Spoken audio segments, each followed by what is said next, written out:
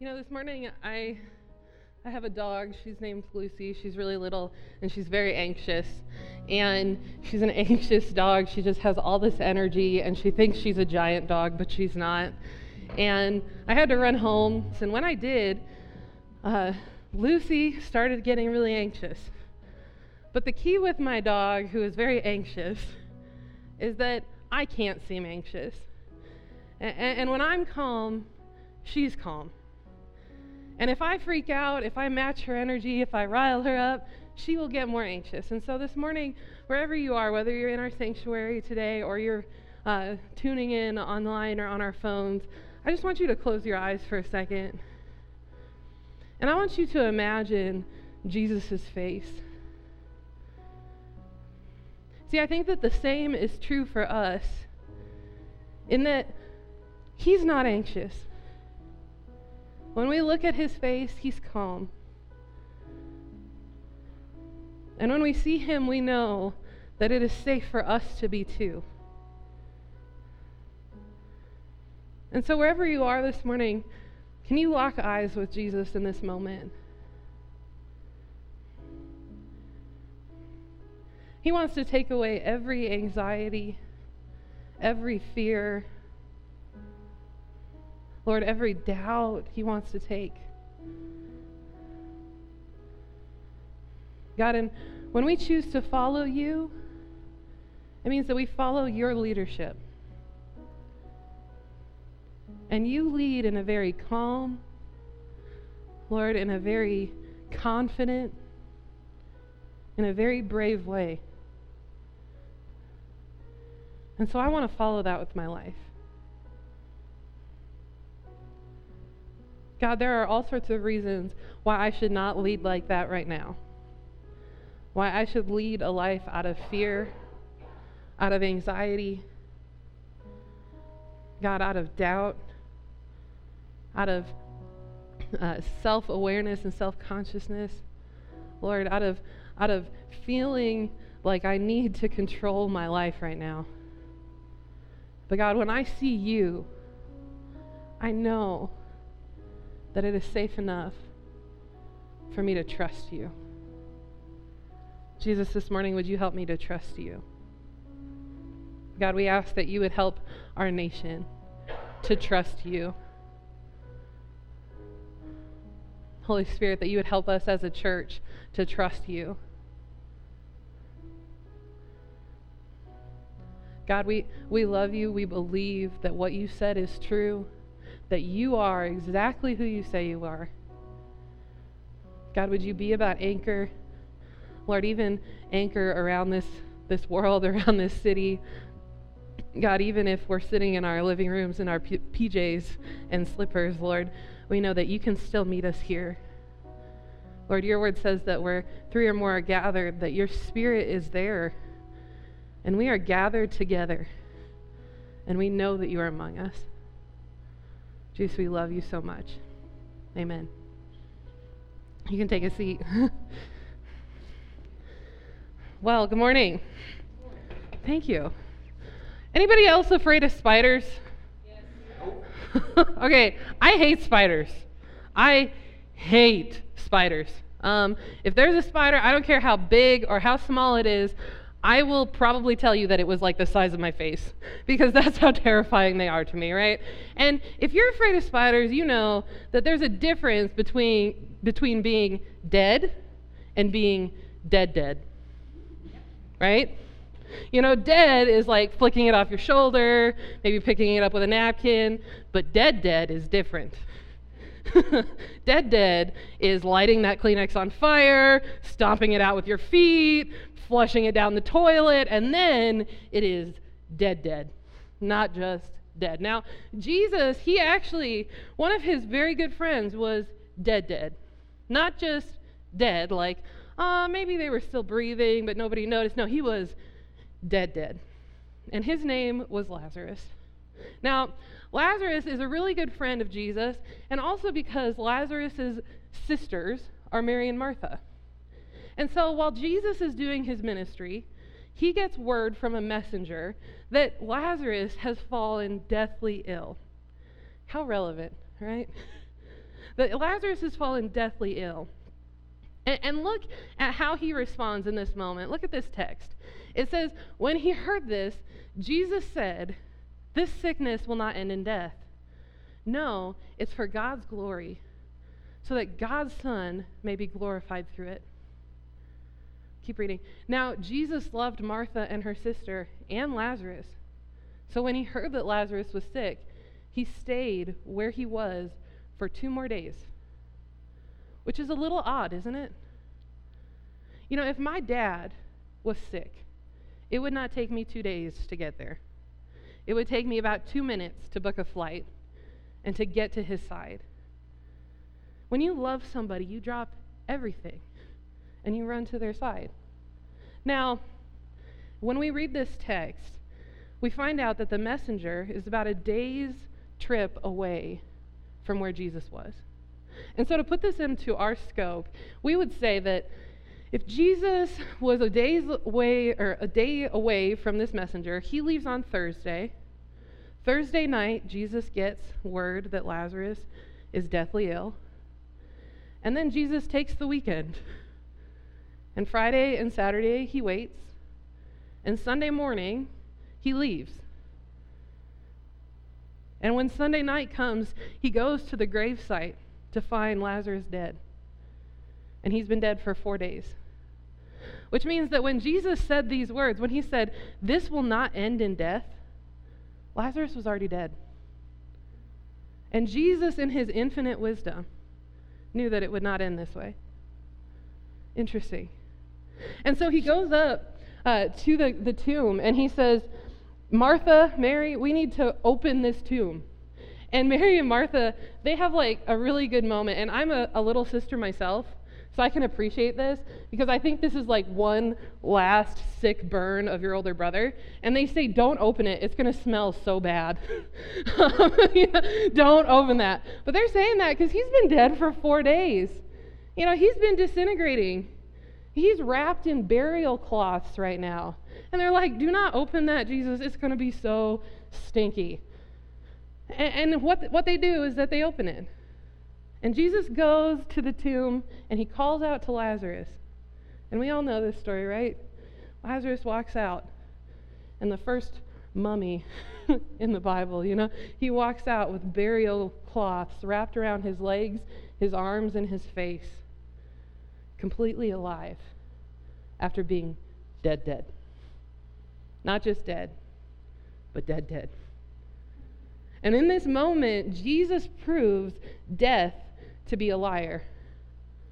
Now, have you ever lost somebody that's pretty close to you? Now, when I lost my mom, I would have dreams about her. I have vivid dreams. I'm a very vivid dreamer. Sometimes that gets me in trouble. But every once in a while, I have this dream about my mom, and we'll be doing a variety of things. We could be painting our nails or doing something crazy like inventing electric toilets or, I don't know, a variety of things. And then when I wake up, for this half of a second, it feels like maybe she wasn't actually ever gone. And then I find out that, no, really, she is. And that's hard. But imagine Lazarus' family and friends. They wake up from a dream like that. And death really is a liar. And he really is back. Imagine what it would have felt like to be one of the sisters, to be one of his friends. Oh, he's back. He was really dead back there. And then it continues on, and it says this: "Therefore, many of the Jews who had come to visit Mary and had seen what Jesus did believed in him. But some of them went to the Pharisees and told them what Jesus had done. And then the chief priests and the Pharisees called a meeting of the Sanhedrin." Now notice what happens. It says that many Jews believe in Jesus because of this.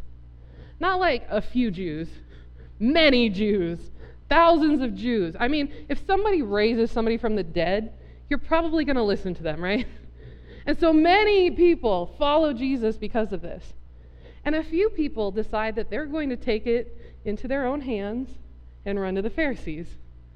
I love how Charles Spurgeon, he's a famous theologian, he said this: reporting this to the Pharisees was some of the meanest conduct that has ever been recorded in human history. They took something that was so beautiful, that was so powerful, and they were like, I'm going to tattle on you.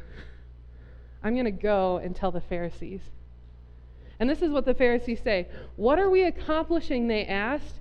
Here is this man performing many signs. Now, before we move on, look at this verse. It says, here is this man performing many signs. When you look at the original Greek of this, it's not talking necessarily about how great his miracles were, but how accurate his signs were. And so don't miss this. The Pharisees, when we started this journey like 7 weeks ago or something, they opposed Jesus because they didn't think he was the Messiah. And now they're opposing him because they do think he's the Messiah. Interesting. Why oppose him? Why combat this man if you think and you see the signs that prove that he's the Messiah? And let's keep reading, verse 48. If we let him go on like this, everyone will believe in him. And then the Romans will come and take away both our temple and our nation. There it is. If he keeps going on like this, we're going to be out of our jobs. Our economy is going to tank. Man, our livelihood is going to suffer. We cannot keep letting this happen, as if they could control him. Verse 53. So from that day on, they plotted to take his life. Some of us maybe have wondered, when did the story switch from Jesus being a nuisance to Jesus being somebody that needed to die? And this is that moment. From then on, they have decided they are going to kill Jesus. And the plot towards Calvary begins today. It says, therefore, Jesus no longer moved about publicly among the people of Judea. Instead, he withdrew to a region near the wilderness, to a village called Ephraim, where he stayed with his disciples. Now, Jesus stays around Judea still. He doesn't flee, which he really could have, right? He could have gone to any other country. He could have gone to people where the Jews aren't, where the Pharisees aren't, where the temple isn't. But he chooses to kind of stay on the peripheral of Judea. And the reason that this is because Passover was about to happen. And Jesus wanted to be in Jerusalem to celebrate the Passover. And so thousands of people are flocking to Jerusalem right now. And Jesus is kind of on the run, so to speak. There's spies out looking for him to bring him to the Pharisees to kill him. And so he's maybe seen in the temple, but then he kind of goes to people's houses. He goes out into the wilderness. He is in the peripherals of the people's eyes. And during that time, he makes his way to Bethany, where Mary and Martha were. Because let's just talk about this. If somebody raises your brother from the dead, you're probably going to throw them a party, right? You're going to at least cook something, unless, your brother's kind of a tool, then I don't know, maybe not. But they decide that they're going to throw Jesus a party. They want to throw him a dinner party and say, thank you so much, Jesus. You brought my brother back. And so they cook for him. And something beautiful happens at this party. Mary takes a jar of pure perfume that was valued at a year's worth of wages. Think about what a year's worth of wages is for you. And she breaks it and she pours it on Jesus' feet. And she washes his feet with her hair. And Judas sees this and he says, what a waste. And Jesus says, let her do this, for you won't always have me. See, they're walking towards Calvary. And then this is what the text says next, 12 verse 9. Meanwhile, a large crowd of Jews found out that Jesus was there and came, not only because of him, but also to see Lazarus, whom he had raised from the dead. Lazarus became a tourist attraction. Let's go see the undead guy. This is interesting. Let's all go flock and see him. And so when they find out where Jesus is and Lazarus, it says a large crowd of Jews. We've gone from crowds to large crowd of Jews came to see him. And so this is how the chief priests respond. So the chief priests made plans to kill Lazarus as well. For on account of him, many Jews were going over to Jesus and believing in him. And you can see that the chief priests, they're grasping at straws at this point. They're like, okay, well, they're believing in Jesus, so we're going to kill Jesus. And they're believing in Jesus because this Lazarus guy, and you thought he was dead before, but we're going to make him really dead. We're going to kill him dead. And we're going to do it right this time. And they set out trying to kill Lazarus. And I love this. Adam Clark, he wrote this. He said, how blind were these men not to perceive that he who had raised him after he had been dead for 4 days could raise him again, though they had slain him 1,000 times. Now, this is not in Scripture. I'm going off course here for a second. But this would be so cool to be in Scripture. If, the Pharisees caught up with him and, tried to kill him, and then Jesus raised him, They're they stab him, and Jesus, heals him, and then they see him at a Starbucks later that day. They're like, God, I thought I got you, And, they hit him, and he's like, 'tis a flesh wound, All of this stuff happened. This would have just been a wonderful back and forth. God, you missed an opportunity. But whatever. Anyway, but this would have been crazy, right? They're like, we're going to kill this guy, as if they're going to be able to. And they set out to kill Lazarus because they want him dead. They want him real dead. And so Passover comes, and they make their way to Jerusalem. They make their way to the temple. And so imagine this. Thousands of Jews, they're making a pilgrimage to the temple. On foot, on donkey, on camel, I don't know. They're all caravanning. And as they're walking, Jesus is with them. Jesus and the disciples are walking, and people probably recognize him. Hey, look. Is that guy? The one with the Lazarus guy, the smelly guy that came out of the tomb? Is that him? And look what it says, Mark 10, verse 32. They were on their way up to Jerusalem with Jesus leading the way. Now, I think sometimes we miss how courageous our God is. Make no mistake, Jesus was wanted dead. He was heading towards Calvary. He was heading towards the cross. He was surrounded by Jews. And look where he is leading from the front. He is walking ahead of his disciples. Oh, I love it. And then this is what happens. He pulls them aside and he says, we just need to talk one more time. One more time before we get to Jerusalem. I want one more conversation before everything comes to pass.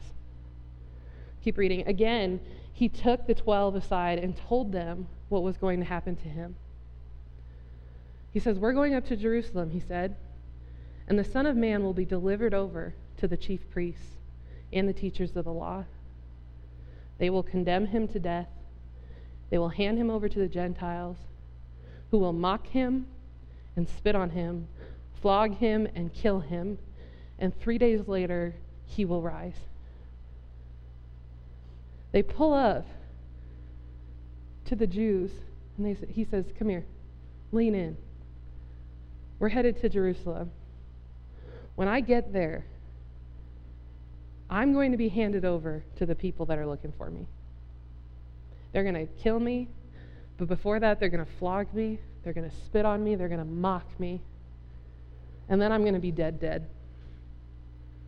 But don't worry, 3 days later, I'm going to rise again, just like you saw Lazarus. I'm going to rise again. And they get back on the road, and they're heading towards the temple, and it says this, then, right then, James and John, the sons of Zebedee, came to him. Teacher, they said, we want you to do whatever we ask. which is a very interesting time to ask for a favor, don't you think? Jesus, I know you said like death, killing, mocking, spitting, all that stuff. That sounds terrible, but I need a favor. And we may laugh and we may be disgusted with James and John, but don't we do this? God, I know you are so mighty, you are so wonderful, you're so beautiful, you're so magnificent, mind blown, I don't even understand, but I just need you to help me with this one little thing. And James and John, they do this. They say, we want you to do whatever we ask. Listen to how he responds. What do you want me to do for you? He asked. Man, so much holier than I am. They replied, let one of us sit at your right hand and the other at your left in your glory. They say, Jesus, when everything comes to pass, when there is glory to be had, we call dibs on shotgun. We want to sit at your right and at your left. We want to be the guys. We want to be second and third in command. And Jesus responds and he's like, you have no idea what you're asking. You have no clue. And he's just like, whatever, you knuckleheads. And they keep walking, and this is what happens next. When the 10 heard about this, they became indignant with James and John. Now, not so fast. This isn't because they were offended for Jesus, but because they didn't think of it first. Judas is probably like, no, I don't want us to sit there. We're going to sell those seats and make millions, Peter is like, I'm going to be the rock that your church is built on. I'll sit up there, Bartholomew is like, who am I anyway? I don't know. And James and John are like, let's do this. And Simon says, well, James started it. And Jesus has like a minivan on a road trip sort of moment with the disciples. You know what I'm talking about? If you've ever been on a road trip with your parents, they're like, I don't care who started it, I'm going to finish it, right? I am pulling this caravan over. And so it says, Jesus called them together and said, you know that those who are regarded as rulers of the Gentiles lord it over them, and their high officials exercise authority over them. These are 4 very important words. Not so with you. Instead, whoever wants to be first must be a slave of all. For even the Son of Man did not come to be served, but to serve, and to give his life as a ransom for many. There's no way that the disciples understood what he was talking about. They had just seen a woman pour out an entire year worth of wages on his feet. They are heading to Jerusalem, where thousands of Jews wait with palm branches, and they are going to scream and cry and sing, Hosanna in the highest, King of Israel. Look at him. Look at this guy. There's no way that they could have understood this.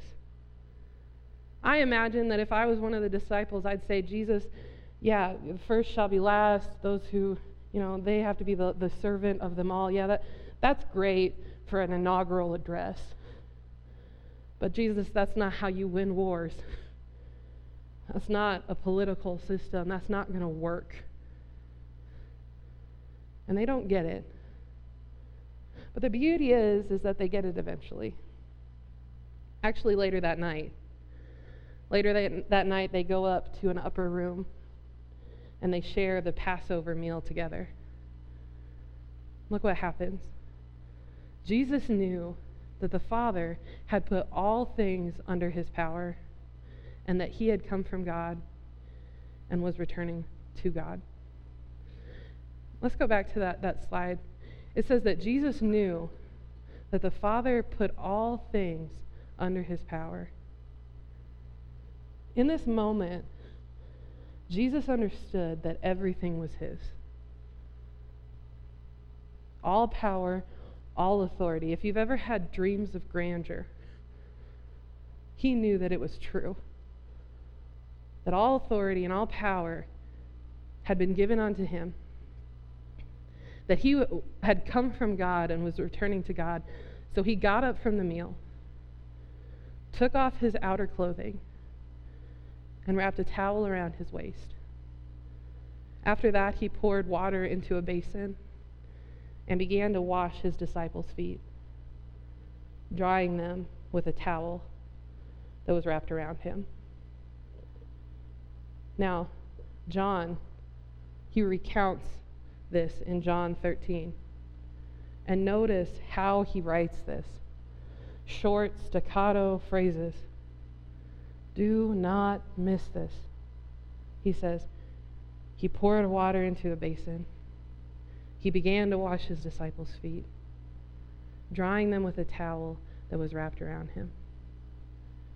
See, it was custom during that time that the lowest servant of the household, when you had a bunch of people over for dinner, that lowest servant would wash all of their feet. And they had just eaten together. The entire meal had gone by, and not a single disciple had washed anybody's feet. Man, wouldn't you feel like a jerk at that table when Jesus gets up and wraps a towel around his waist? Now, this is a little difficult for us to imagine, but he would have been at a table that would be about the same height as a coffee table. They would have been kneeling with their feet behind them, their dirty, nasty, grubby desert feet behind them. And Jesus would come up and one by one kneel next to them and wash their feet. And suddenly it all made sense. That the first shall be last. And that in the kingdom of God, pride has no place. The pride has no place in the kingdom of God. Because the reality is that if the guy on the throne can wash feet, then that means I can wash feet. That if he, who has attracted so many followers, watch as the whole world believes in him, if that guy gets down and he washes my feet, then I must wash feet too. And this is key to understanding the message of Jesus, because his kingdom was just different. It was nothing that this world has ever experienced. This was not lording power over people like the Romans did. This was not enslaving people. This was not pressuring people to believe in him. No. This was kneeling at their feet and washing their toes. When I was a high schooler, my youth pastor at the time, who was one of the most influential people in my entire life, there was one night at youth group that he preached about this, and he washed everybody's feet. And let me tell you, that was the most uncomfortable thing in my life. But I remember that moment. I remember feeling humbled and honored and humiliated and loved and cared for. And imagine what it would feel like for Jesus himself to be kneeling at your feet. This morning, this week, this month, we are a nation, we are a world of people that is scared of each other, that is not taking on a service mentality where the first shouldn't be last, but the first in line at Walmart to get the toilet paper is first. We are people that are scared of one another. And Jesus says no. Jesus was famous for touching and for being with people that he shouldn't be. And he kneeled down and he washed the disciples' feet. This morning, for those of you who are in our building today, Pastor Valerie and I are going to wash your feet. And I know that a whole realm of frustrations could come with that. Of, oh no, the C word. But I know that Jesus, he wants to meet you here. And he wants to explain the kingdom of God to you. And this is the best way to do it. Man, if there was any other way, I would totally choose it. But this morning is the morning that we're washing feet. And I would challenge you that if you find yourself this morning like, heck no, I would remember the people that said heck no to Jesus. Let's read this. Verse 12. When he had finished washing their feet, he put on his clothes and returned to his place. Do you understand what I have done for you? He asked them. You call me teacher and Lord, and rightly so, for that is what I am. Now that I, your Lord and teacher, have washed your feet, you also should wash one another's feet. I have set you an example that you should do as I have done for you. Very truly, I tell you, no servant is greater than his master, nor is a messenger greater than the one who sent him.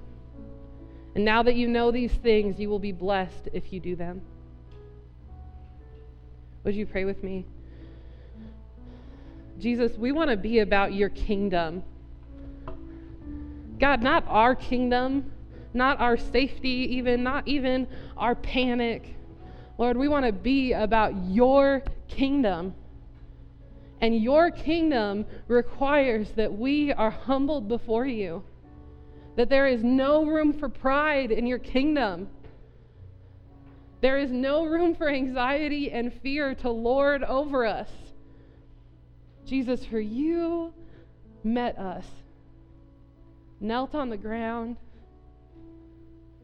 towel in hand.